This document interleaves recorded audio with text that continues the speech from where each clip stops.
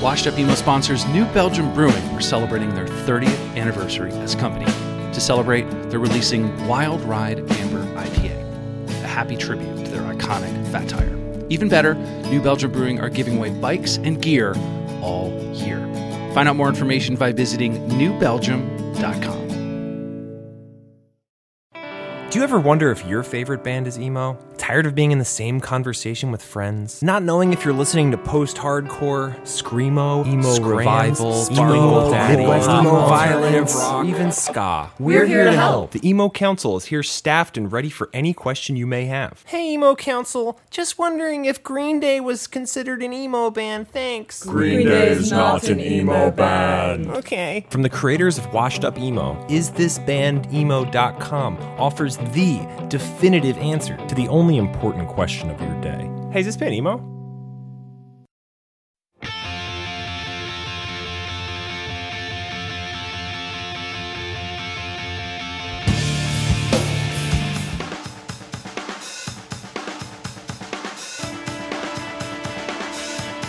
Forgive me for running off to find the one thing I have to do.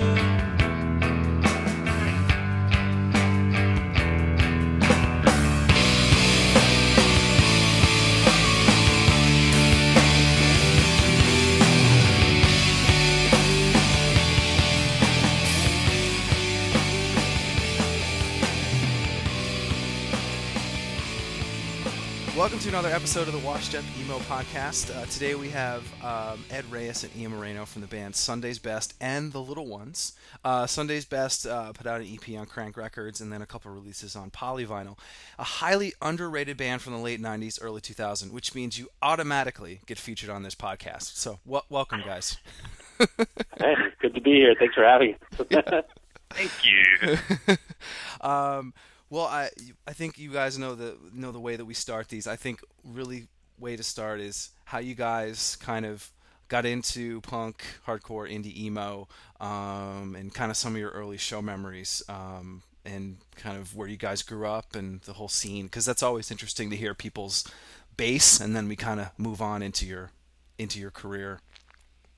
Yeah, Ian, I think Ian, you should start because Ian grew up in San Diego, and as you know, like San Diego has a rich emo / screamo history. You know. Mm-hmm. I think I was probably into what you would consider just like, whatever mainstream rock music at that time. This would be probably 92 going into high school, and it was in high school I went to an all boys actually private school, and I met up with other kind of, I guess you could say, like-minded people who were interested in music and played music, and just kind of immediately gravitated to all the like musician types, because there's a high school, there's a band, and there's all these people who are in band class, and quickly became friends. And it was there where I got introduced. I think my gateway band, I guess you could call it, would be Fugazi. Is the first one where someone let me borrow like a cassette of which record would it have been? I don't even know. Was it Repeater? No, it was before Repeater. Something. It was definitely Fugazi, and then from there it was just kind of the world. It's like everything just changed at that point. It was the introduction to, I guess you could say, independently released music or DIY, whatever you want to call it. Just bands who were not on MTV and the radio. And from there it just kind of grew and then became more aware, started going to shows through these people. So there was like some were older, some were my age, and had older brothers and sisters. So I just kind of latched onto that and started learning about stuff, and then kind of learned more about kind of what was going on in the actual San Diego scene. Because at the time, it was we had like Gravity Records was going, and then later 3-1-G, and so there was kind of got introduced to all the whole Gravity scene with bands like Antioch Era and Quick Attack Katawi, stuff like that. I'm trying to think. What were some of the first shows that you went to see? Swing Kids. That was definitely an early one. Nice. And toward the end of high school, I kind of became more aware of like what was going on elsewhere in the world, as in, like what was going on in Santa Barbara or Goleta and like Ebullition Records and stuff like that. Didn't really know much about East Coast stuff, but those are like my earliest show memories are definitely that. There would definitely be some straight edge hardcore stuff, like Unbroken. What else?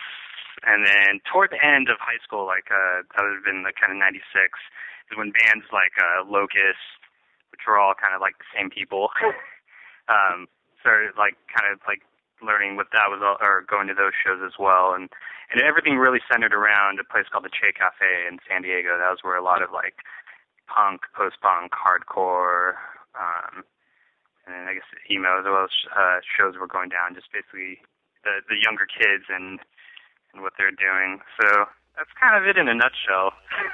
No, I think, I mean, it is funny that everyone that sort of has been on this has all kind of said, yeah, it was like punk, and there was hardcore kids, and there was indie kids, and emo. It all kind of played in the same pool. And I feel like, Ed, it might be the same thing with LA. I just feel like everyone kind of played together back then in the same sandbox. Yeah, I mean, and being exactly. Sorry, Yeah. you go. Oh no, I was just saying that there wasn't really a delineation of like, this guy. I'm a hardcore kid. You'd find hardcore kids going to certain. It wasn't exclusive. I felt like it just sort of melded. A lot of the times, and you can go to a hardcore show or go to an emo. It didn't really matter. As much. Yeah, like definitely like when I was in high school, at least, like the terms we were using at the time were hardcore and punk more. I think it wasn't really, and I'd been introduced to the word emo at some point, but it didn't get used more till I think I got to LA, till I moved to LA when I was 18, and it was more widely used. But when I was living in San Diego, I was aware of stuff like the Huntington Beach Library, where a lot of shows happened, and I knew there was a place called the Jabberjaw in LA where shows happened. And I was somewhat aware, and this was all through. It wasn't through the internet, I'll tell you that. But somehow, I guess it was all zines and who knows what. I don't know. Yeah, I mean, people have talked about on this podcast as well, where it was you bought a CD at the show and you looked at who they thanked, and that's how you knew what other bands to check out, what other zines, all the varied distros, and all those all those things you kind of would just look at the label and be like, well, I'm going to buy that other band because they're on the same label. Right, and sometimes at the merch table they would, if it was a label, they would include a like some sort of catalog. Do you remember those? Like where like I know Crank had one of those where it would be at the merch table and you'd see the other releases that they had that they were putting out, so you could read about it, like 2 or 3 lines of what the release was about, and you can order through mail order and check it out that way as well. Yeah, and Ed, was it some of the similar sort of things growing up in LA? Yeah, the punk, hardcore, everything. A tad. I mean, I was, to be honest, I was a little late to the game. Like, in high school, I also went to an all-boys high school, where this, was a Catholic school, and, the things, towards the end, like my senior year, that were popular were, bands like, like Rage Against the Machine, or, any of those bands, like Nirvana, obviously was a huge band. So I was really into that, and kind of exposed to that, and of course, we had, friends that were in bands that were playing different types of music, but it didn't all come together until I went to LMU and met friends and became friends with people that worked at KXLU. What was that? What was the catalyst of this station? I mean, I've heard so many different stories about this, and I was doing college radio and met a lot of friends and got into music and found about records and stuff, but it's such an interesting thing to hear that station come up so many times from people and connecting there. Yeah, I don't, it does, I mean, that's where I met Ian. We met, right, Ian? Like I think it was it at KXLU the station, or was it like and then we ended up hanging out like outside of this station that like somebody who was it with Pedro? I can't remember now. Like it just became that, and our clique, and then it was like Chris Gunst, and then Jimmy Tamborello was, hanging out, and that was the clique, and and everybody went on to do their respective like bands after college and during college, but it was just that kind of thing. It was just kids that wanted to discover music, play music that the other college kids didn't know about. So I think that's why Kexley was so successful. That underneath it was just like little clique, amidst this Catholic school. And the the typical college student didn't know who the Swing Kids were. It was just exciting, to kind of be part of. It was a clique, and it was a hangout. Yeah, I think I had a similar experience, and I think it kind of goes to what you guys are saying. Is College Station I was at, there were high school kids that would listen to my show, my hardcore show, and I would tell them about these new bands, and we would go to the shows together. I would give them rides, to these shows, and kind of getting them into the scene. And you felt that you were helping these bands, you were connecting them personally, and you felt like you had such a connection to these bands. And were there any bands that you guys connected on that you were like, oh, you like this band? Oh, you like this band? And then you started to chat? Because I want to find out when you guys slowed down. Because we're all talking about punk, hardcore, but when did you guys slow down and start writing? That kind of stuff. I don't know what band. Do you remember what band it was? We went to a couple. We went to so many shows, but I do remember one show though. And it was when we first met, like we went out to a show. Yeah, me, you, Pedro. Yeah. Man, was it could have been Life? So many. No, Boys Life was a little bit out. It was at the Jabberjaw in Boys Life, and I remember like going, and we hung out with Boys Life afterwards. It was like me, you, Jen, and God, it could have been anything from like Cars Get Crushed or something. Oh. Wait, Satisfact? No, I don't know. God, it's yeah, I'm not quite sure, but we did at some point when we started hanging out. Would go to the Alligator Lounge.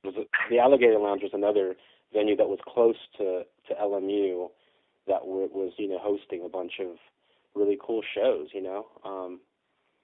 I think Crimson Curse played that, didn't they? They played. There was some crazy show there that. And I can't remember one in particular. We totally should have done this podcast like 10 years ago, and you guys would have remembered. I'm so sorry. I'm so sorry. We should have made a time capsule of all the flyers and shows, and then buried it, and then opened it. I already forgot. Wait, what was the original question? The question was like, what bands? Because I people that I've met in my life, it always is, where are you from, and what bands are you into? What was that conversation? Because you said, Pedro, you guys have mentioned Pedro a few times. He was also in Sunday's Best, went on to be in Jealous Sound. What was, when you guys were all kind of connecting and turning into a clique, was it, you guys were all into, Drive Like Jehu, or was it some band that just kind of connected on? I think Jehu was actually one of the bands. Now it's coming together. Because Jehu was also from I'll say this. Yeah. Oh, go ahead. I think, the San Diego connection by far was the one that kind of brought us together, because Pedro's from San Diego, my relative in San Diego, so that was that thing. And then the Jehu thing, actually, Pedro, being into that as well, and Ian mentioning that when he first met you that you were from San Diego, we're like, oh, cool, yeah. And you had a there was a too. One thing I do remember. Oh, sorry. We're talking over each other. One thing I do actually remember was for me at least, like I left San Diego listening to a lot really like harder stuff, and it was actually these guys, and by these guys I mean Ed and Pedro, that kind of introduced me. It was a cross between them and Kexley that, at least for me, introduced me more into I don't know, maybe this would begin the start of the mellow out or something, but they introduced me to other, I guess you could say, like indie rock bands like Superchunk. But then they also introduced me to stuff like Seam, because I didn't know about stuff like Seam or all the bands that I can't remember their names anymore. But that was Well, yeah, one huge one that we all kind of, I remember, bonded over them playing for me, and it was like, whoa, what is this? I've never heard this before. This hasn't come across, and so it was kind of stuff like that. And then, but then by working at KXLU, it became it's just you. It was one of the things where I walked in and like, you know, when you're 18, you've never seen a wall full of CDs. Like I owned a lot of CDs, I think maybe then, but it was all like punk and old bad 90s records. And so it was the first time you kind of see all these records, vinyl and CDs alike. So then it just kind of opens your eyes and you start listening as much as you can and going down stuff and getting recommendations from others. And it was like it was this great venue to kind of to learn from each other, to share and to discover together. And these guys, me being the youngest at the time, or just like kind of played a lot of stuff for me, everything from Seam to Superchunk to Archers of the Loaf to Red House Painters or something. And Guided by Voices was another band that I think that kind of like opened it up for us as well. That's a fucking awesome band. Yeah. I totally see how you guys. I can see it now. You can hear it. You can see the bands that you're referencing. Like it's that time frame, and it was slower, but you were into hardcore, but you wanted to make it melodic. And that seems, where. And this is kind of plays into obviously going into the EP, and I want to talk about how you guys kind of got together and formed. But the Crank bio, kind of makes fun of emo. I don't know who this quote was from, but Sunny Day Real Estate meets Radiohead to get the folks from Hot Topic to buy it. I thought that was such a funny quote because then that was completely ridiculous to say that. And Hot Topic was hot then, and were you guys already angry at the scene when that EP came out, or what was the? Yeah, I mean, I think when that EP came out, I think. I think we were starting to become a little bit cynical, and probably could see, obviously I want to say the commercialization of, whatever was happening. You start seeing it, and I guess we never really took ourselves too seriously. So, that bio was probably a result of that, trying to just, a big, middle finger and whatever. It's totally that, like, it's totally that freshman year, like, screw you, we're cool, Mm-hmm. So I thought that was pretty funny. From that, you guys being like that, like, the records, this is the EP, The Where You Are Now. It's very dissonant. I heard a lot of Jehu. How was that recorded? Did you guys, was it, no money, and Ed, you were an intern at Crank, correct? Was that? That's right. Is that how that all came about? Did you just pass off the record and then you guys were good to go? Yeah, it was pretty much. Yeah, I think, and I stand to this. I think I was Crank's first intern. That is massive cred. That is yeah. I answered the student job posting that I found at LMU, and I was working out of Jeff Matlow's apartment, and basically volunteered my time for 7 inches and records. Was Paul there at the time? Paul wasn't yet. This was still. Paul didn't come into play until they actually moved into an office. Out in Santa Monica. But yeah, no, that's how it kind of happened. I'd always told him that I was playing music, and I guess when it started getting serious, we were able to actually record, and part of the recording process was due to it was Tom Ackerman, right? Who we met. Actually, Ian, you met through Recording Arts, right? Was that the first time you met Tom?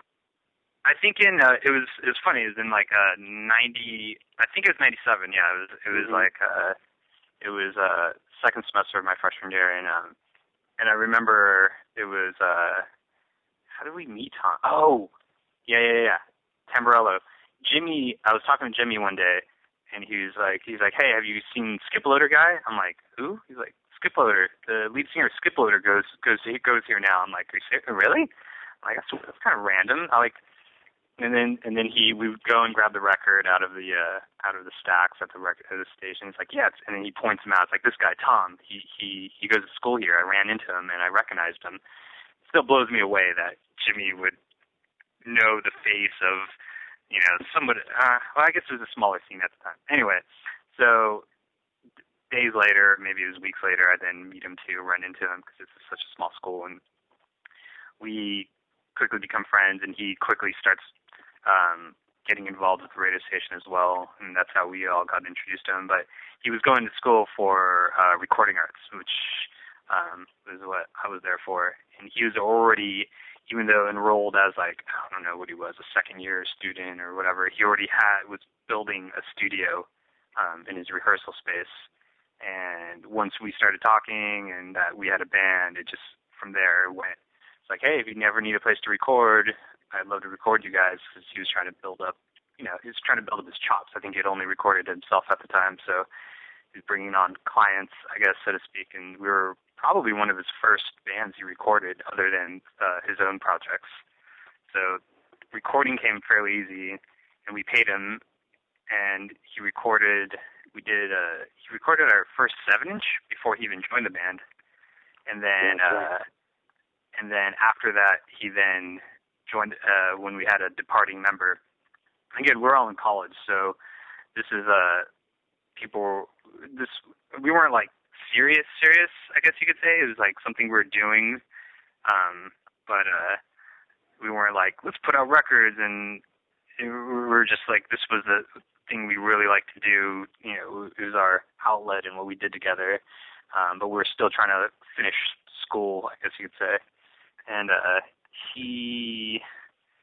so a member, was it Mike, right? Mike D'Onofrio, who we never really talked about, was an original member of Sunday's Best, and he graduated and moved to the Bay Area. So then it was at that point that Tom then slotted in, and I was playing drums at the time, and I moved to guitar, and then he came in as drums, and then we recorded the Where You Are Now EP somewhere in, I would put that at like end of 97 into 98, because it was released in 99. So I think we were already recording it before you played it to Crank, right? Yeah, exactly, yeah. And then they heard it, and then they were like, well, what if we put it out? And I know it cost next to nothing. I know that. It's probably $500 total, I think. Yeah, because we already had the recording done with Tom, and then it was one of those things where, like, we had paid him and he recorded, but then once he was part of the band, it was just part of we recorded together, and we were a band, and we were part of one of his projects. So, like you said, it costed pretty much nothing. So we already had the recording. It was done, and so that probably helped, I would think, in terms of putting a record out, and that there was no production costs in terms of recording. I think. I don't know. I don't want to speak for them. It's been a long time. No marketing dollars were spent. I know that. I'm kidding. The record was definitely sent to college radio for sure. I remember getting it. That's how I first heard you guys. I think one of my favorites off the album is Truest You. Really cool, classic ending. Really good songs on there. If anyone on this podcast hasn't heard this, it's obviously a little harder to get physically, but you can find it digitally. Early days of you guys had it out, you put out the record, you're playing shows. When did you think, like, okay, let's keep going with this? Or, wow, did you meet other bands that were, that were the same and started to feel a community? What were sort of some of those things that had you guys say, hey, we're doing all right? Yeah, I mean, we started playing shows, and I think, once we started, I think we, do you know that the band Strictly Ballroom was another band that was a KXLU band, it was Jimmy Tamborello and Chris Gunst, and I think we played with them, right? And we went to go see them. I felt like they had it going on before us, and I think that by virtue of seeing the success, or I guess successes that they've had in playing, and just made us wanted to play more, and play out, and started meeting kids and people, seeing people's reactions, and purchasing the EP, made us want to go out and maybe get out of LA and call some people and play some house shows. Notice you said call. Yeah. I said call. Yeah. Call is exactly what it was. It was call the promoter or the booker, or whoever was booking it. If it's I'm playing a kid's house. Remember that in Vegas with Strictly Ballroom? It was a kid's house, and playing in front of like 10 people, and I think we have to repeat that again. We have to repeat that. Remember, kids, people had to call shows. You had to trust them. You didn't hide behind your email. You didn't hide behind your Facebook page. You actually had to speak to somebody and book a show. I think it was a lot harder. Oh, definitely. Or it wasn't a booking agent approaching you and asking, hey, you should sign with me. It was like, I mean, there were booking agents by the end, but I think at that time, what Ed's talking about, like, we didn't even know that the existence of booking agents in general. Yeah. It's like, like that didn't apply to what we were doing. So. And then you guys were doing a bunch of, compilations, and I feel like that was such another way back then to have people hear about you. I mean, the Don't Forget to Breathe comp from Crank was huge. I think the Holiday Matinee comps were huge. What were, was that a conscious thing where let's do a 7-inch with this band, or was it just kind of came about and that's how it happened? Oh. I mean, I know it's a long-winded question, but I just think the compilation stuff. Like, were you guys getting approached? Were you kind of actively searching them out? Well, we already had the relationship with Crank. Obviously, we're on there, and Holiday Matinee came about because of our relationship with Dave Brown, right, Ed?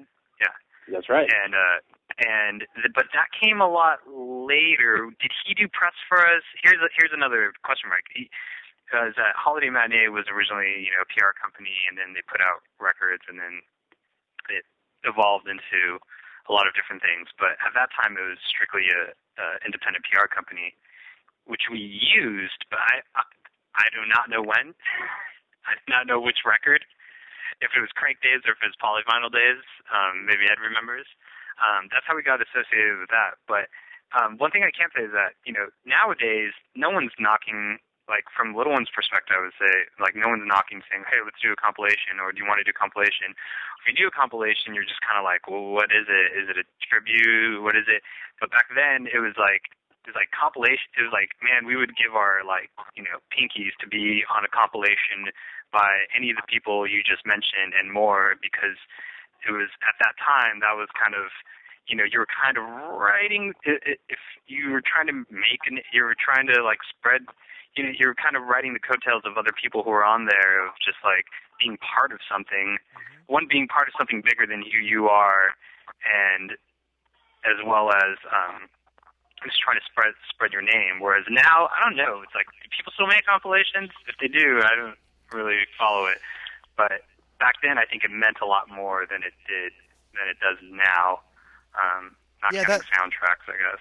Yeah, that's what I was kind of getting at. That you guys being associated, and it was sort of the, oh wait, I saw him on that flyer, I saw him on the compilation, and I heard him on the radio, and now I feel like that kind of compilation thing is gone, and I think there's a lot of scenes that had the compilation CD, but I just thought this era, you really did find out about bands that way, or at least heard them for the first time. And I think for you guys to be involved in those, it was such a huge way to have people hear you. Yeah, I mean, you remember the Emo Diaries? I was on an Emo Diaries. Yeah. And those were like when you were talking to other bands, they're like, oh yeah, we were on Emo Diaries number 2. It was heard. Like, people had it. It was part of the culture. Mm-hmm. It was your calling card, and it was exactly right. It's like, you wanted to be on there by virtue of, like, you knew that this band that you liked was on there, and it would, maybe make your band look a little bit better, Yeah, and I think before we get into I think the polyvinyl stuff, touring, such a different thing back then, and what was sort of some of the differences that you guys saw in some of the bands that you were starting to kind of get relationships with, and did the touring really start at the polyvinyl days, or was it in between those two records? I think it was in between those two records.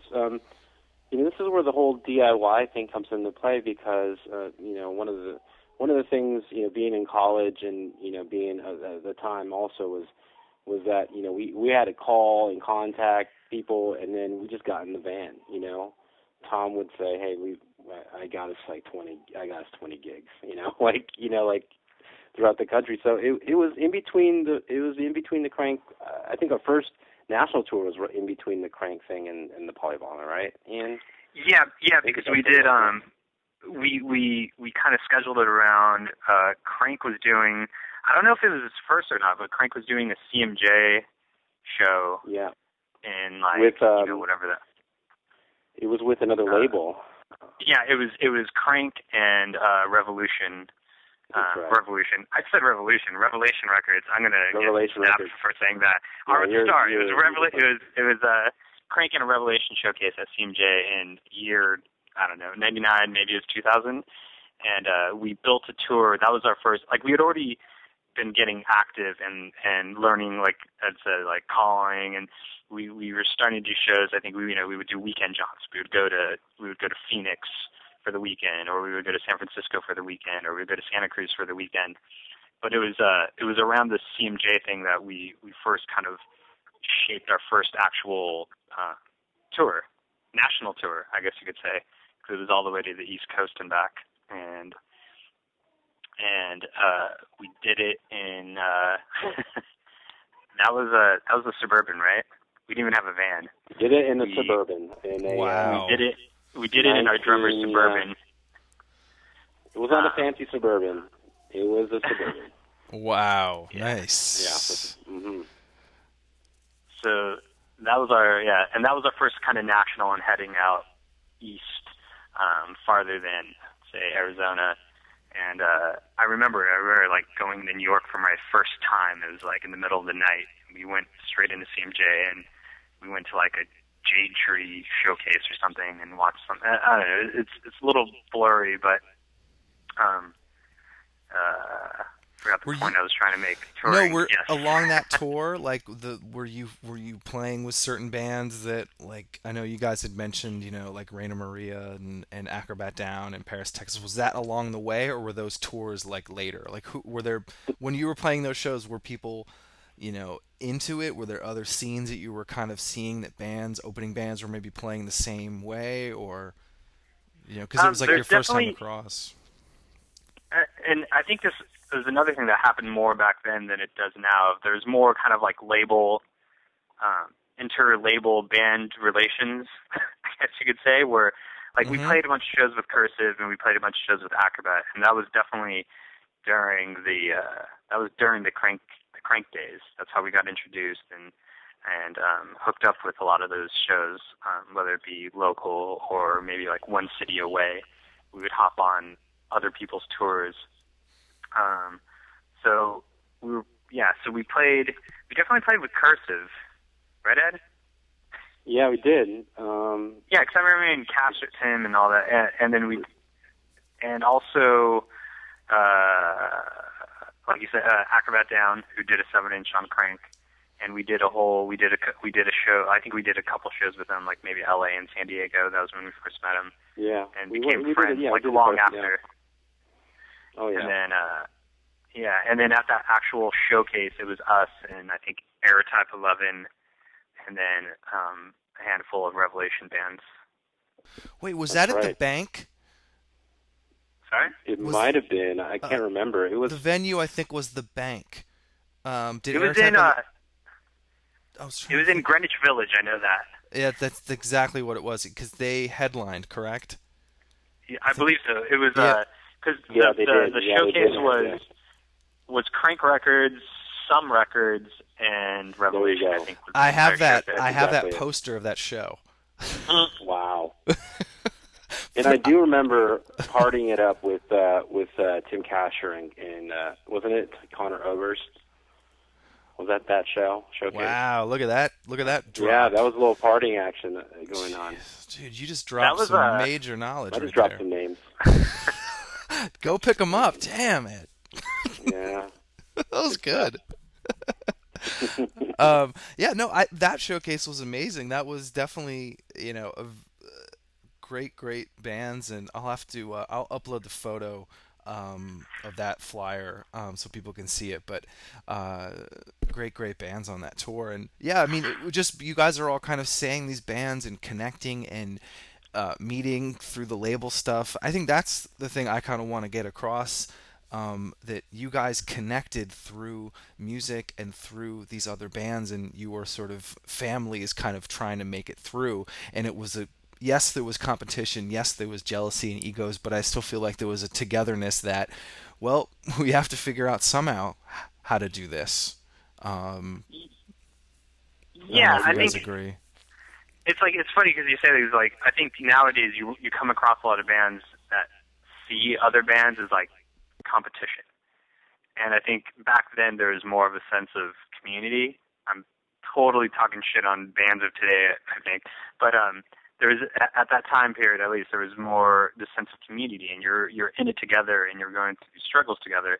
So like on those tours, I remember specifically, I think yeah, with Acrobat Down, we would stay. We did a few shows together, and I just remember this one now. We would stay at a. It wasn't just like it wasn't always kids' living room floors, which is always the thing. It's like yeah, I slept on living room floors. I've toured, but it was also we were sleeping in KOAs, like outside in the grass, or I would sleep on top of the car so animals wouldn't get to me if there were animals, and like it was a way different time, and we would do this together, like both bands at a KOA, hanging out, sleeping outside, and it was definitely this more of this feeling of like we're in this together. You know, how do we stay afloat and you know continue to play music and do this thing we enjoy, but you know make it work because all at that time you know you weren't making any money. We're during the Crank days where some of us were still students, so we're trying to you know balance that with playing in a band, and it's like nobody. It's rough. It's tough. We would survive. We would go out on tour, and we would completely depend on how much merch we sold would determine if we actually made it to the next city. You know, I think if it came to it, someone would do something or ask for something, but luckily it never came to that. We always managed to get from city to city, but it was definitely a harder time and less of a safety net, I would say, when you're a bunch of kids. Like, I'm sure someone at some point, if we broke down, which we only did a couple times, would have to call in a favor somewhere. But luckily, we never did it. We managed to live off the fat of the land. So to speak. Yeah. Yeah. I was just gonna say too.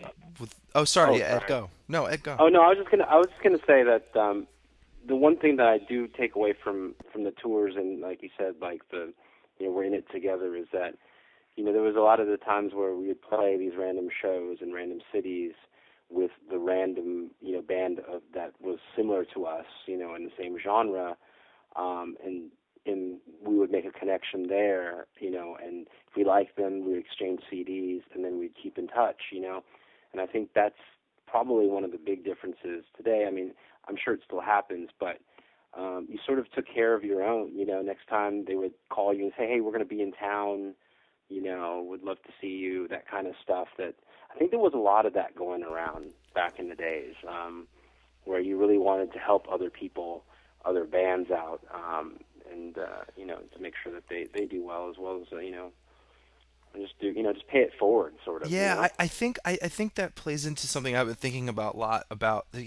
Yes, this site talks about the old days were all washed up, everything was cool back in the mid '90s versus now, but there is an element of the connection and the phone and seeing somebody and connecting that way. And when there wasn't, yes, the internet's great, yes, texting and phones and stuff. I just remember you would go to see a band and you would have to hang out with them, and you would hang out with them after, and there was a connection more than you and I just emailed a couple times.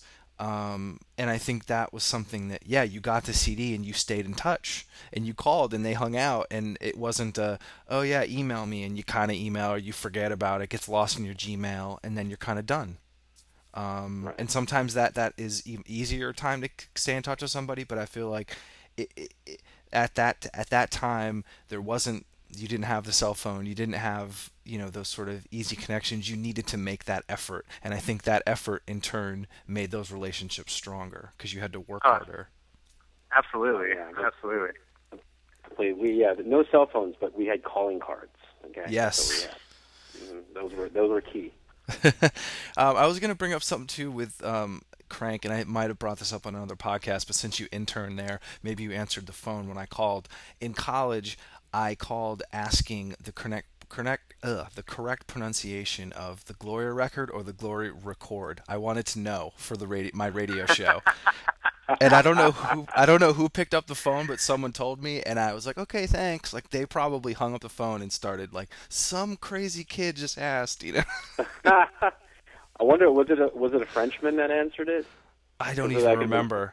I remember where I was standing. And how I asked it, and I remember getting an answer and hanging up, but that was it. Could have been me. It could have been, that could have been Paul. That could have been Paul Fisher, actually. Yeah. I don't know if Paul remembered if it was him or not, because I asked him the same thing, and I don't think he remembered.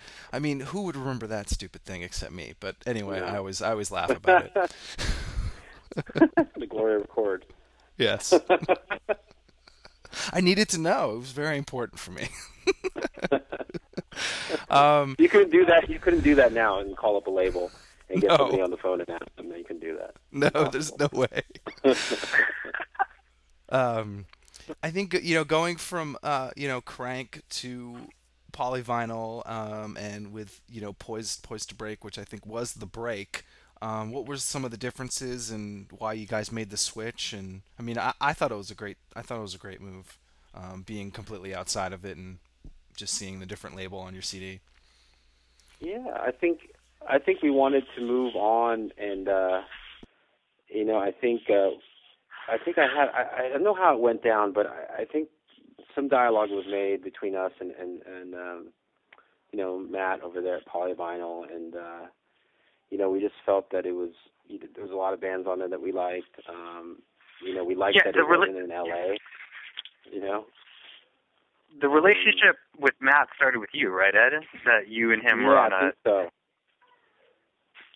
We were talking. I can't remember how it all went down, but I know we developed a relationship beforehand, and then started talking about Sunday's Best, and that we were recording some new stuff, and and he was very interested in listening to it, and it just came very casually, and I decided to put it out, and we were happy to be on a label that was starting to be the hub of that scene, out in the, I guess it would be the Midwest, right? I mean, that whole Chicago, Madison, area thing happening was exciting. You started, it was good to be part of it. So we were really excited to jump ship, I guess. Yeah, and we were all Braid fans, of course. Oh, of course, yeah. I mean, it seemed like such a great fit, and if you guys were into the bands, it totally makes sense. Now, at that time, obviously, I'm trying to remember when you guys were all done school and stuff. Were you guys completely done school and just like, all right, we're gonna do this, or were you kind of still having jobs and still doing stuff? I think I was the last still in school. Yeah, I at least when I was finishing. Yeah, I was in my fourth year. It was embarrassing, but I wasn't done yet. So I had another semester worth of credits to fulfill. So what I did was I just kind of pushed it off. And I remember we went kind of full throttle on Poised to Break, and then as well as touring after that. And then after a while, I then went back, finished up one last semester, and then was done. But congratulations. Hey, thank you. Yeah, after years of hey, I'm gonna leave for this month to go on this tour with my band. It wasn't I'm just gonna write it off as I was young and I don't know. That's totally fine. That's totally fine. You're fine with me.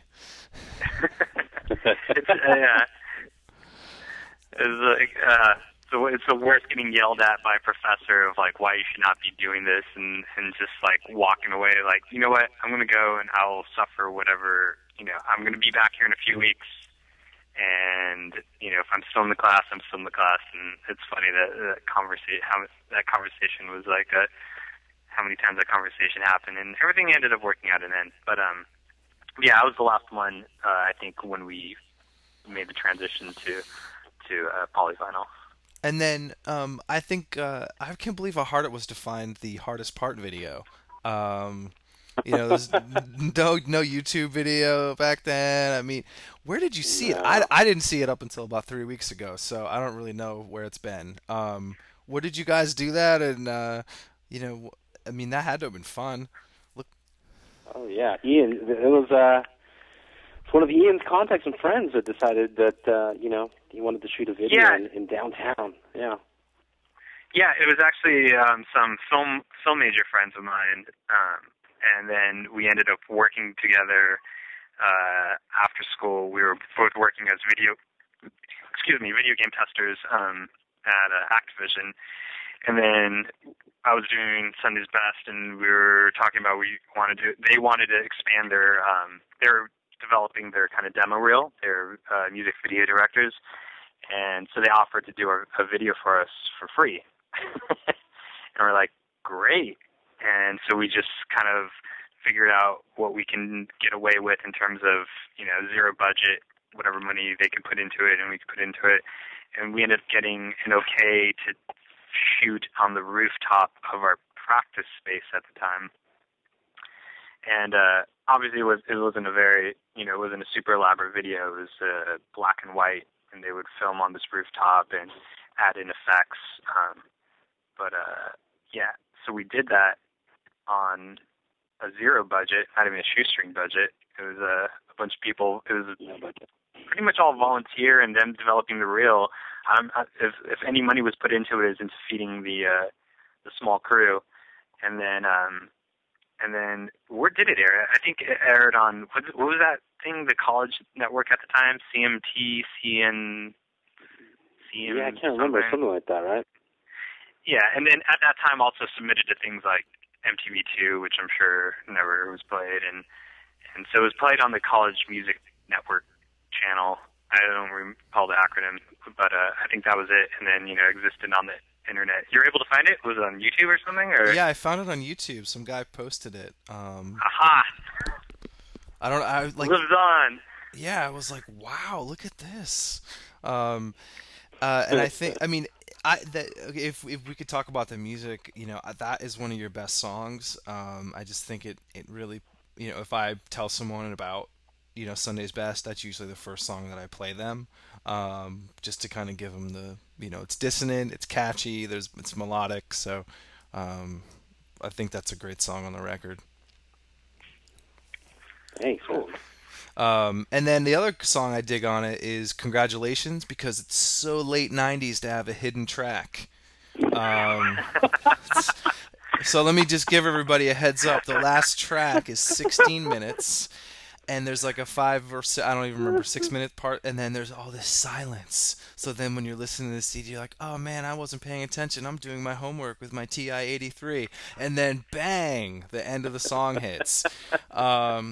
Whose idea was it to jam out at the end? And congrats on keeping the cliche of the late 90s hidden track. Oh, man. I think that was one of our inebriated ideas,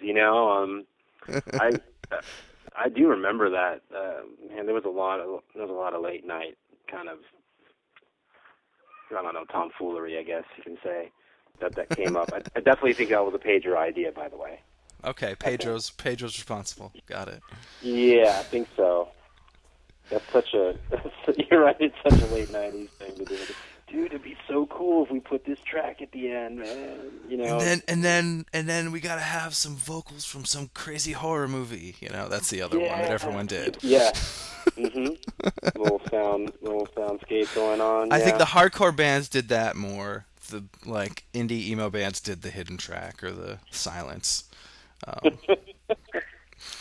God, I'm getting flashbacks of Jinkos already, just thinking about that stuff. From the tours on that record, the crowds, the feelings, were you starting to get, wow, people are getting this, people are starting to connect, you're making more friends? any other kind of thoughts that you guys can remember from that record's like cycle? Yeah, I think the reaction on the message boards were pretty good. Remember those little chat thing? And there was a little chat zone. And sometimes I'd monitor it and see, but no, I think that record in particular, I think by being on Polyvinyl, we reached a bigger audience, and we started to see a couple fans out on the show, on tour that knew the songs. Then you'd start being surprised that did you know this song, and I think that was like a really good stepping stone in sort of our development as a band. I think we finally kind of decided what kind of sound we wanted to do, and we're like becoming comfortable playing our instruments and becoming comfortable with what we were doing. So with that, it's I thought that was it really represented that. Mm-hmm. Ian, did you feel the same way about it? Yeah, I mean, it's weird because it was I'm trying to I'm like sitting here trying to remember basically this whole time. It was just like what were we thinking back then? What was the impetus? Like what was the whole idea behind everything? But yeah, at that time we were like I said, we're learning to write songs, and it was just the next step. This was our first, I guess you could say, attempt at a full length record, which was like a huge, I think, achievement for us. And the fact that we got to hop onto another label, an established label, was kind of a huge deal. And it's like we're like, I remember at the time just being, like we're extremely lucky. I'm sorry, you mentioned what was the response around it, right, on the road or something? Is that what you said? Just, were kids coming up and saying, yeah, oh my God, you guys are fucking great. And more of like, hey, I have all your records, or I have all your 7-inches, just, that kind of fan. People that were following. It's always on the road. It's kind of hit or miss. You always have those. At that time, I feel you have those shows where it's like you're going to play to 10 people, and then you have those other shows out of nowhere where there's,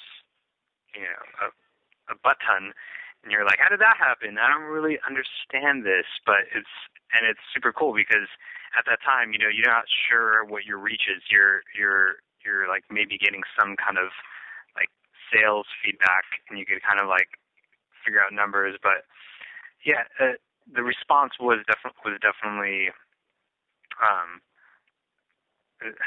trying to remember. It was. I think it was more of like, wow, this was like a full, put together record. Again, it was our first one, full length. So it was just kind of had this whole. It garnered better response, and that it was a full length. It was this full thought out thing, and I remember it was actually mixed by Tony, right, Ed? Mhm. Yep. Yeah. So we recorded it ourselves, but then it was mixed by someone else, and this was the first time like the EP was mixed by Tom and us, all sitting around there, and this was the first time it was mixed by a completely different entity. So it was the first time we got to hear someone's complete, like, almost another person's take on your music, which is a whole other story of that whole thing of working with producers and mixers. And so at that point, I think it really definitely became something a little like bigger, something bigger than ourselves, because like there's another person who got their hands in it, and the response, I honestly can't remember. There was like, I just remember from talking to friends, and there's a lot, but definitely it had definitely a more of a reach than the prior, and yeah, it was from what I remember, it was positive, but it's sad. I can't fully remember like personal accounts of like songs and stuff. Maybe Californian, but the record after that. But for Poison Break, it's just so far off now. So that's the thing. Sorry. We That was, no, it's totally fine. We just should have done this 6 years ago. I don't know what we were doing. that's something. I'm gonna have to remember that later. I'm gonna have to find bands now that are about to be washed up, and then I can interview them, and then later I can air it. Yeah. Just kidding. I definitely want to get into the Californian and just kind of talk about that record and kind of you guys putting that record together. This is a truly sweet poppy record. It feels clean. You guys had a shitload of syncs for this record. Someone put in some calls.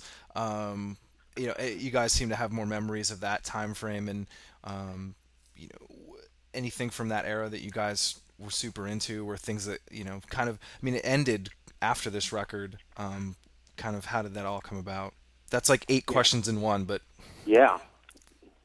The Californian was we had toured with Poised to Break, and we did that whole thing, and we had some kind of a little bit of band troubles and whatnot just internally, and I think that Pedro had left, and at that point we were kind of trying to figure out where we were going to do. So there was definitely like a period of time that we were just not really active, and it started, I started like kind of like noodling around the guitar, because prior to that I was playing bass in the band. And so when Pedro decided to leave the band, I said, well, I'm gonna assume the duty of playing guitar. So I took the time to learn the songs and the old songs, and started fiddling around the guitar, and just got really into, I don't know, we're starting to write music, and the California kind of came about with that. I mean, I'd kind of come up, obviously the songs were all written collectively, but I would come in with like, some chord changes and like a melody, and we would kind of work at it. And I think we just, it sort of, the writing process kind of came quick, didn't it, Ian? I mean, it started going really quickly, I think, once we started, jamming out in the space. And at that time also, just the backstory, I think we started going outside of what we were listening to. Like, obviously we love, listening to the Braves of the world and all that, but suddenly there was this whole new, I started liking or listening to other bands, like, from Europe or the UK, and, Ian and I were started getting really geeky about Travis, Oh, Travis is great. Yeah, and, Beach Boys. Wow. Yeah, Beach Boys. Just revisiting old music and the new music that was kind of current, that was not in our scene, and obviously diving into Wilco and all that, and I think that really shaped the record. It was our interpretation of our of what was going on in our heads, at the time, sonically. Yeah, it's such a common theme with so many of the bands that they grew out of it, just like you grew out of hardcore.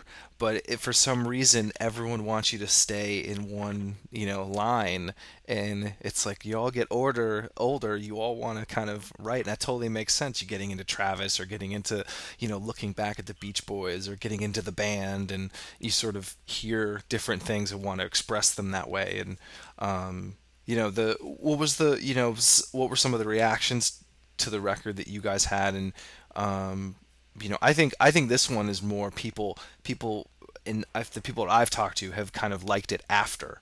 Early they didn't, and then after they do, which is almost like they had to kind of grow up to like it.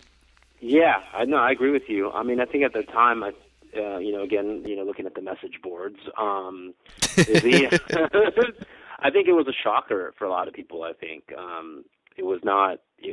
The tempo wasn't super fast. It was, there was a lot of mid tempo in it. The guitars were crunchy, but not that crunchy. We weren't, using the Marshall half stack. We switched switched to a Vox AC30. I was about to say Vox, of course. Yeah. But you know what I mean? For a lot of the people that were probably wanting to hear more Poised to Break, it was probably a disappointment, I would say.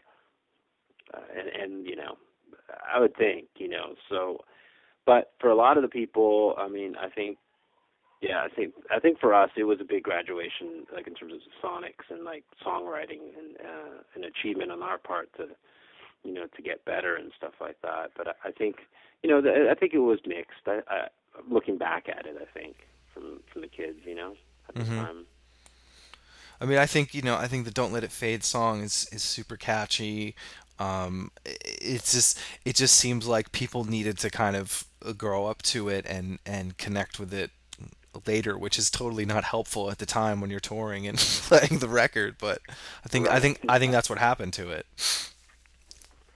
Yeah, I agree. I agree with you. I mean, and for us, we were growing up too, so it was like our statement that we're like, hey, we graduated college, we've gotten some jobs, and we're growing up, and part of the growing up process and being a musician is like learning to do things different ways and to push yourself. And I felt like we really pushed ourselves. I mean, Ian and I would flew up a couple of times because Tony Lash worked on the record with us as well and produced it and recorded it, mixed it, and all that stuff, and we would fly up to Portland. And I mean, I just remember like times where I wasn't performing well, and it was hard work to create that record.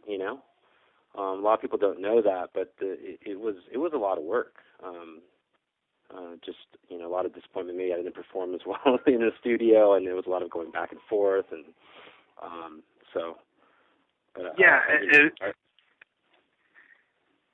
I think we're trying to make something more like, well, I don't want to say elaborate, but like it was the first time we're definitely like you and I were put under the microscope, because it was the first time we worked with a producer, and someone who's like overseeing the record, and so it was just like you really had to. It was like before it was like we do takes, we're recording it ourselves. We do take, that wasn't good. That was better. That one's tight. Okay, let's do that. And it's the first time it was like, and this was the great educational aspect of it, of that we're talking about like guitar tone. It wasn't just performances. Like we're talking about the tone. And before then I was like, I had my clean sound and I had my dirty sound, and I didn't have anything between. And it was on Californian where I found that like middle ground between sound. You could have a clean sound with a little bit of breakup, and it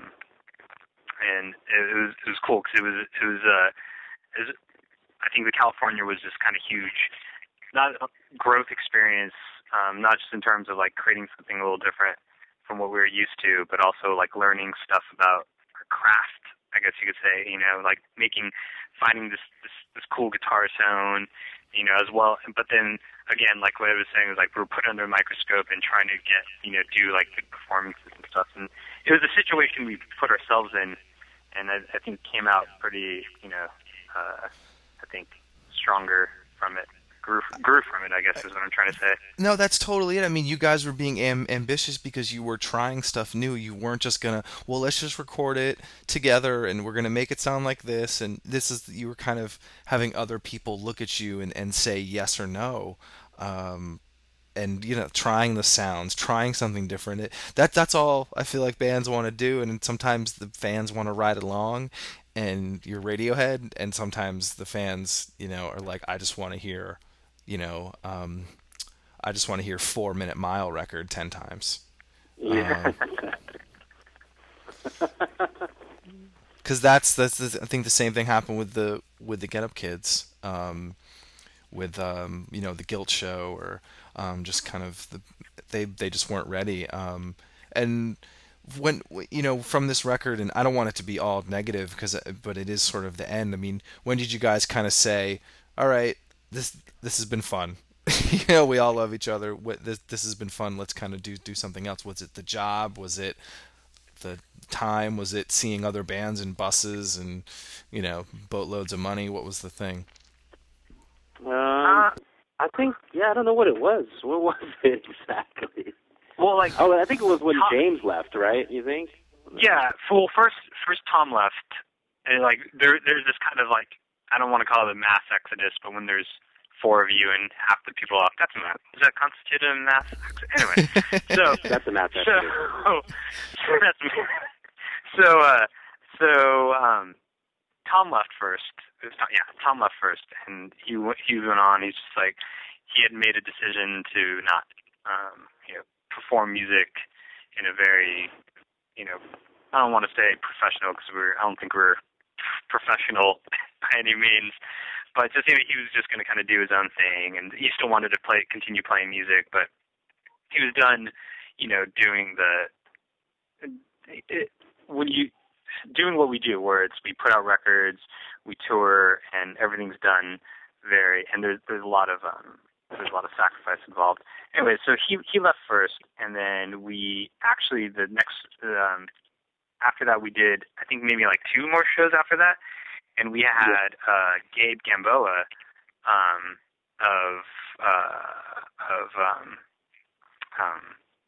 from San Diego, who Ed's friends with and I actually went to school with, from oh my god, I can't remember the band's name.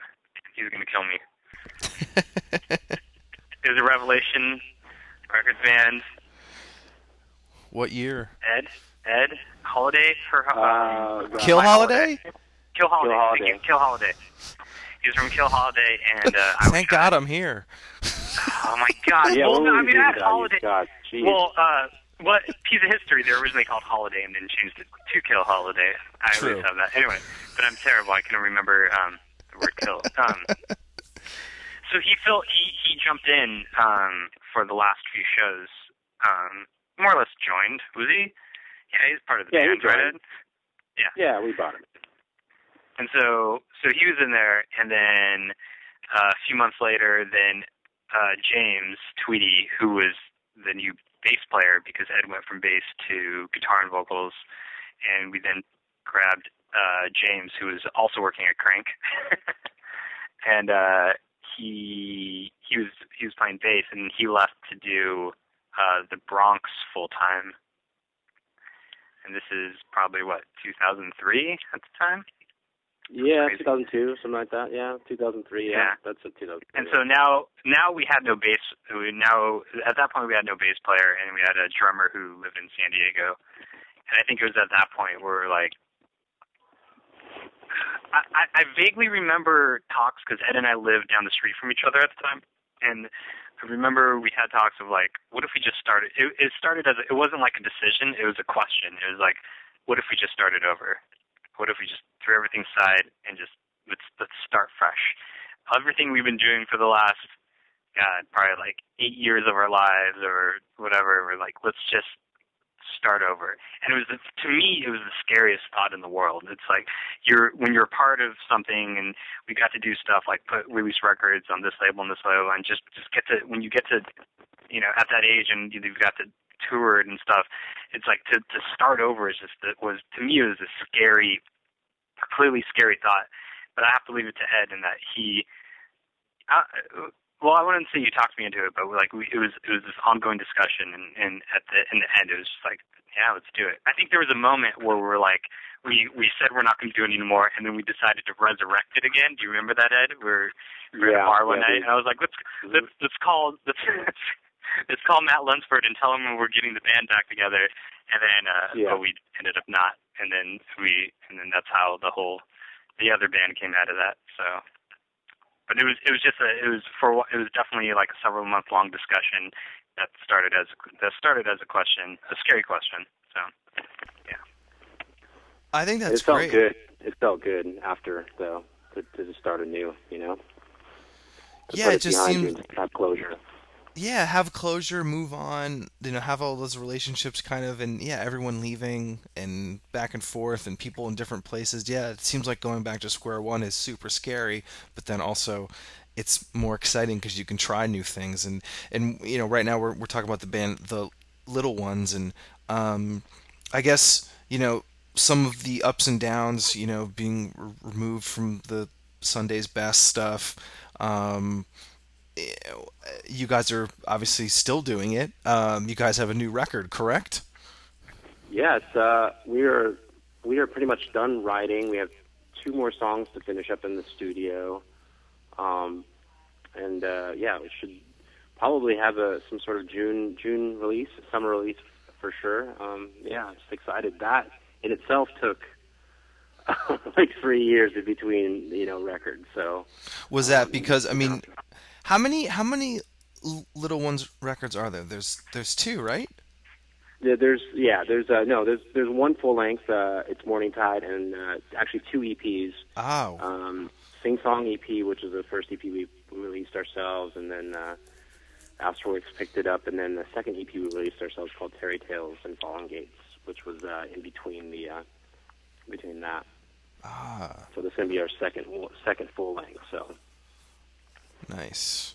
And then, so you guys are excited. What are some of the plans you have for it? Is it now? You guys both have full-time jobs, I assume. yeah. Is it sort of the back to the doing this for fun, doing this to keep active, musically? What are some of the goals you kind of have for this record? Well, I think part of it is to, obviously we enjoy, doing it and doing it for fun. Obviously we have full-time jobs, and I think the venture goal is just to get it out there, and we want to release it on our own label, like we did the EP. We started a label called Branches Recording Collective, just us, and excited to get that off the ground and to to put it out there and have total control over it and decide where it's going to go, and be responsible for the failures or successes of it.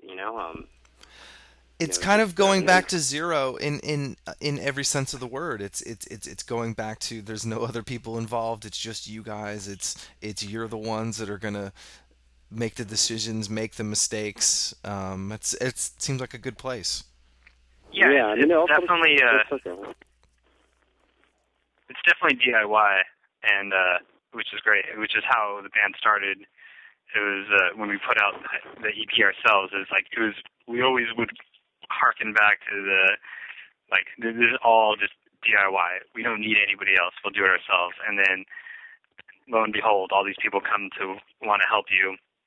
And it was a fun ride, but now we're just back to look, this is what we want to do on our time, in our time frame.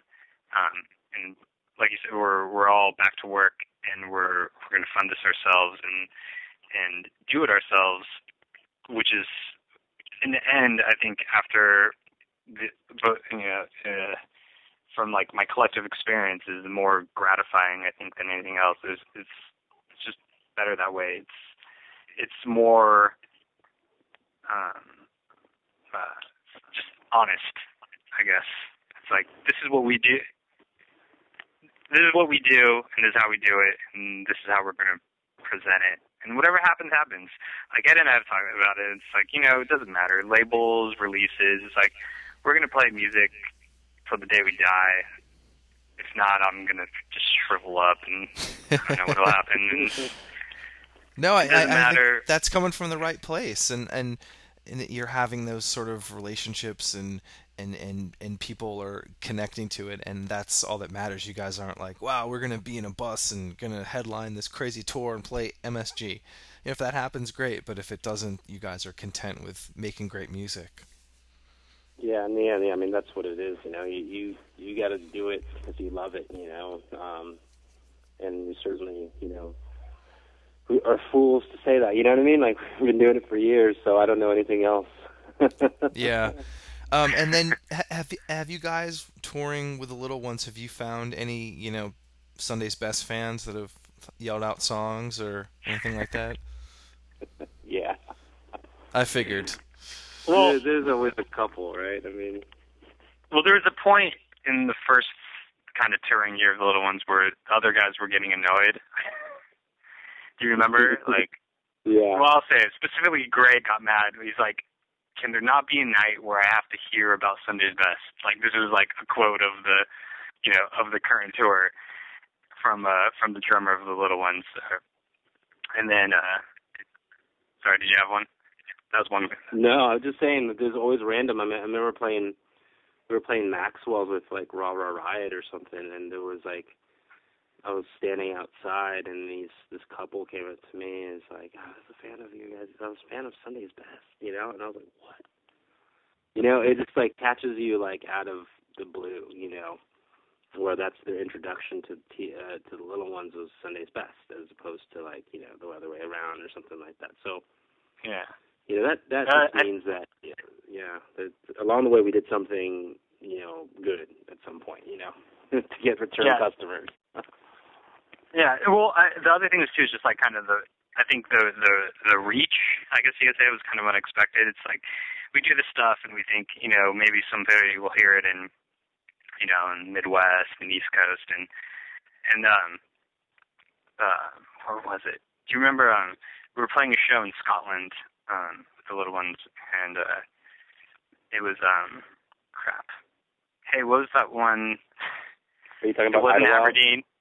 No. It was like Dundee. It was a random town or not a random town. It was a city in Scotland, and we played the show.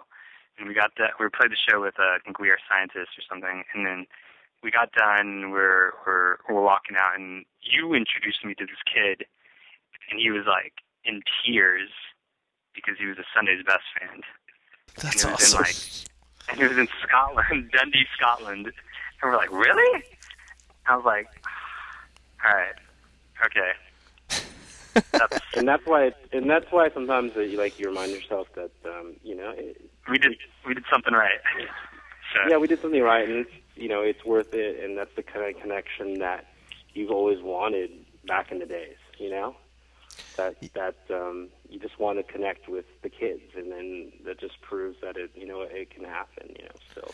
Yeah, I think if you guys, I mean, you've probably heard it from those fans you said, but just running this site for however many years and being involved and however, I mean, I've only have a small part in the scene, but people do reference the band. They reference you as someone that's influential. I think, it doesn't pay anything, but I think for you guys to know, like, you are mentioned along with a lot of these bands, and I think that's awesome, and I think bands strive for that, and I think you guys did do something right, and kids are still listening to it that want to play this kind of stuff. Do listen to that record. Really? See, that blows me away. I don't know if I would just like that blows me away. It's pretty cool. Yeah, I mean, people do mention it. I mean, I actually tweeted out today. I was like, listening to Sunday's Best on repeat. This kid favorited it. One wrote back like, love them. Like it's if you guys want to stroke your ego, like search Twitter and like just search your name once in a while. It's kind of funny, not your name, but like the band's name, and you'll see just random people and foreign countries. I mean, like England and East Scandinavia, like they're way into this stuff. There's a band from where are they from? Is it Russia? There's a whole resurgence in like mineral type bands in Russia. Wow. Yeah, it kind of circulates and people find out about it. And I think it's just interesting to hear. And then you guys are mentioned, and it's definitely cool. And speaking of reunions, this is definitely the year of the reunion. With Refused, Promise Ring, the list can go on and on. Bands are coming out of the woodwork and say that they're back. What is it different today than maybe 5 years ago, when I feel like these bands wouldn't be caught dead talking about it? Can you guys answer that? Because I can't. Yeah, I don't know. You want to take a stab? I mean, I have theories, but I don't know. God, I don't know.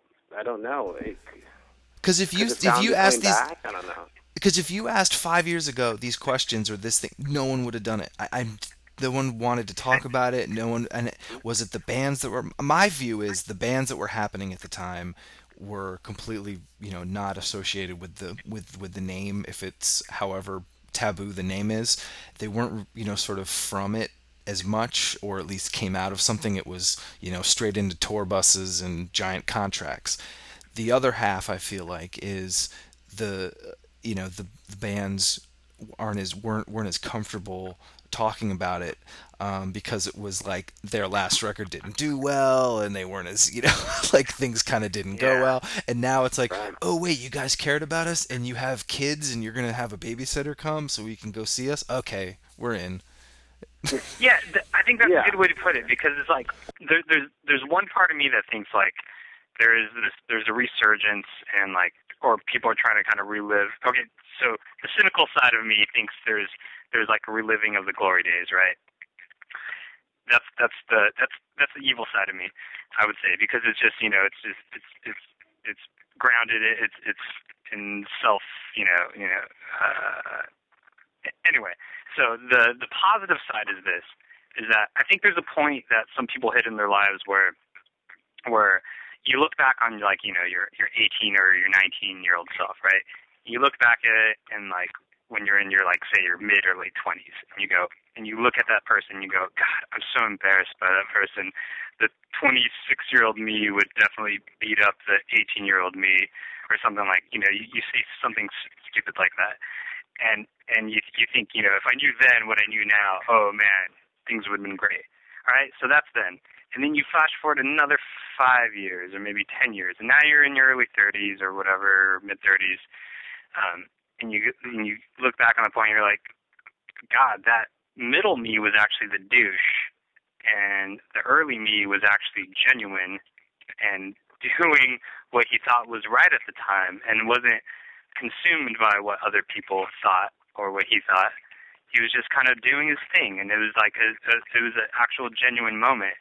And I like to think that that's why this is kind of going on, that people look back on this, and not as a heyday or whatever, but it's like, this was like a genuine moment in my life that I want to not necessarily be nostalgic about or relive, but just kind of like tap into, I guess, maybe, and like share it again.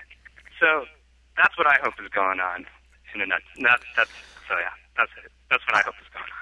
I that's think why that I would do it. No, I think that's a really good the way that you kind of explain the two sides makes total sense, and I think I'm hoping that more bands are the latter and not the first part. And they are looking back, like, man, I kind of do want to, play these songs again, because for a time it was, if you even yelled out a song from that first record or that second record, you got glares, you got heckled, and it's just funny that. Yeah, it's like, you didn't care about this 5 years ago, but now people are yelling these songs, and now you're going to do, playing a whole record, of a tour. I think the Clarity tour made total sense, and everyone knows I'm a super fan of Jimmy Eat World, but like, the Clarity tour made sense. They didn't need to do a Static Prevails tour, obviously, but there's some bands that are like, hey, we're going to do 6 nights, and there's going to be a record a night. It's going to be awesome, and I don't care. And I don't know. It just seems like they're just, squeezing as much babysitter money out as they can, I guess. That's, yeah. Oh, man. Yeah, I think that's the thing. Like, I've definitely been going back in the last, like, I was telling Ed, like, I went back and listened to a bunch of old stuff. Like, Ed, I mentioned it, right? I put my girlfriend on a drive home from LA one night. I was like, I need to listen to all this right now. And I just kind of listened back.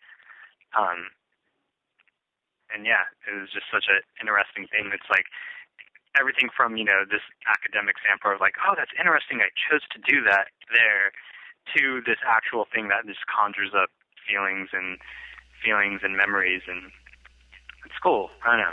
Yeah, obviously, I spend my entire waking life listening to this stuff and talking about it. But unfortunately, but it's interesting too. There's so many bands that sound like these, you guys, or sound like Mineral, sound like Sunny Day, and they're young, and that's what they kind of they're like learning about history, and they want to hear about these older bands. They want to sound like them. It's just funny that there's this new little pocket of bands, and there's some labels that are kind of hearkening from that. It's really cool to see that that's happening, and I think there's a lot of scenes that have this happen, and for the emo scene right now, it is happening right now. There's newer bands coming out. It's almost like there's newer bands coming out right now while the older bands are touring one last time before their hip breaks. Like, it's that kind of transition, I feel like. Yeah.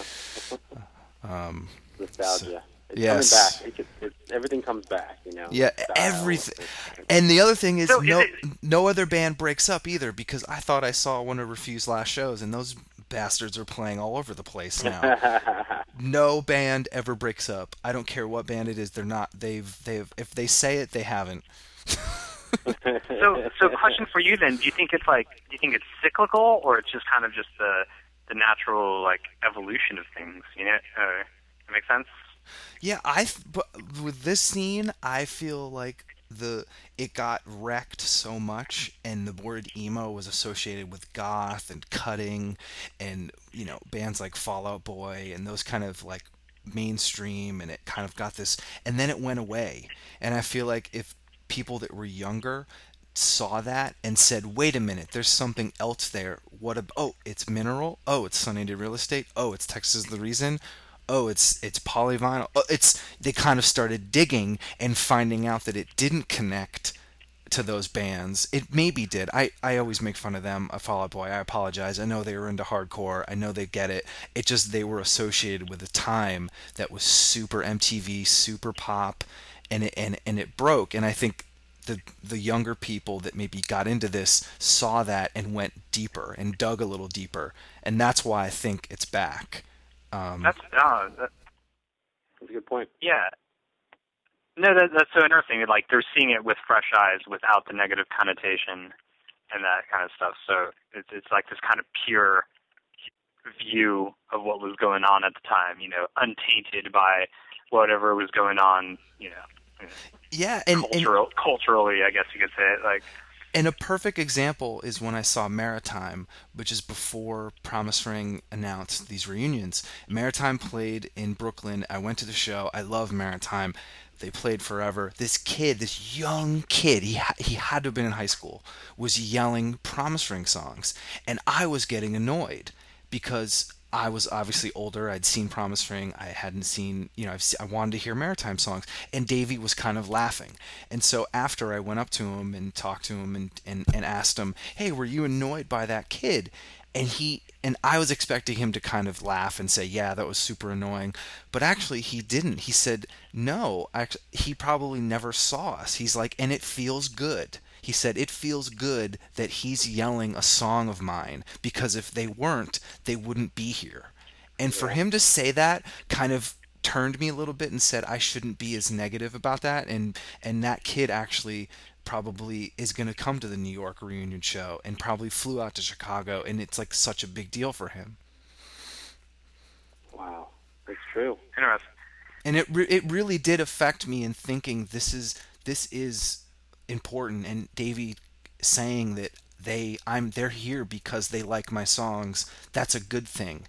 And that it totally turned the way I thought. And I think that's kind of what's happening. People are coming up to you guys on those Little Ones tours, and they can't wait to tell you that they like Sunday's Best, and you're like, wow, they came because of that. That should be the ultimate compliment. Yeah, no, definitely. It's like it's interesting. Another part is like that people are taking the time to acknowledge the history of what is like going on in front of them, which I think is a huge nod. Like you said, they're a fan of that, which they know like you're associated with this, and therefore they know the history of that, and it's definitely such a it's like, what more can you ask from someone? It's like it's interesting, I think, to you can know like the complete the empirical evidence, but then it's like, okay, they like your music, they know everything about your music, and then they really feel your music. And exactly what you just said. It's important and a huge compliment, I guess. It's crazy. Yeah, crazy. and yeah, it was such an interesting moment, and I think bringing it back to you guys, like that there are people that do think that about you, and it's super psyched. And this isn't just a whole rah-rah fest. This is an open discussion, and I think you guys really hit a nail, or hit a chord with a lot of people from that time frame, and you guys should be super stoked, and that you are still making music, because that's the one thing I've told this on this podcast too. When I see bands, I tell them, please keep making music, because I want to see that progression. I want to see that movement. Like, some people go to acoustic guitar and, keep playing music. That's fine. It just, you want to feel those feelings again because everything around you is so different and changing and hard. And there's 401ks and kids and things. And all you want is, Davey to sing, happiness is all the rage. That's all you want to think about. So... Love that song. That was sorry I spoke long and winded about it, but that's I think that's kind of in testament to you guys. That's sort of why people are here. That's why people are talking about it. Thanks, man. Yeah, sorry, I'm a little floored. Floored that people care, or just floored that I could talk that long about emo? I'm just kidding. Both. No, at the end of the day, it's like what makes everything worth it, and that's exactly why you decide to play music. In general, is to be heard. And so it really the compliments from people. It's just it means a lot to us, and it makes it special, and that's why we just keep on doing it. It's it's to keep the dream alive, man.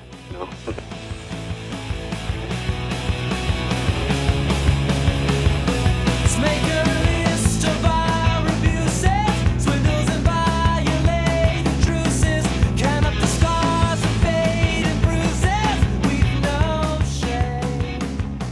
Spread the loot out over. In terms of like history, it's really cool being a part of that, I guess, era, as well as transition into the internet days and Web 2.0 and all that. And so we got to live through it, and we got to see it from like this perspective, and then we got to see it from the little one's perspective. And there's positives and negatives on both sides, but I think I just see it as a rather fortunate, kind of lucky thing to got to like have a front row seat, so to speak. I just remembered something. Hey, I just remembered something crazy. We were on tour with the little ones, and we toured with the 1990s in the States. 1990s is a Scottish band, and their tour manager was Murad. Bill William from Rainer Maria. No shit. Yeah, he went on to tour manage, kind of specializing in European acts and stuff. Yeah. Wow, I was just listening to Rainer Maria today. Very nice. Small world. That's awesome.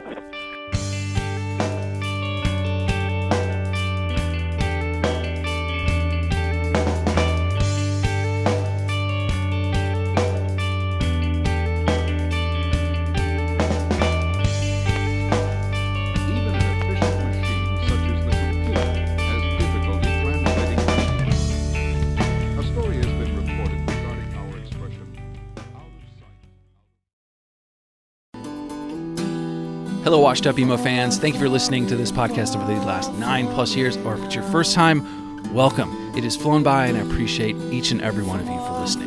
And for this current episode you're about to hear, I do have a favor of you. I have some books out right now called Anthology of Emo, and Volume 2 was released last fall. I really think you'll dig it if you haven't heard of them. It features guests from the podcast, including Jim Atkins from Jimmy Eat World, Chris Conley from Saves the Day, Travis Shuttle from Piebald, and John Bunch from Sensefield. I've also reprinted Volume 1 so you can order both. Check out the DIY publishing at anthologyofemo.com.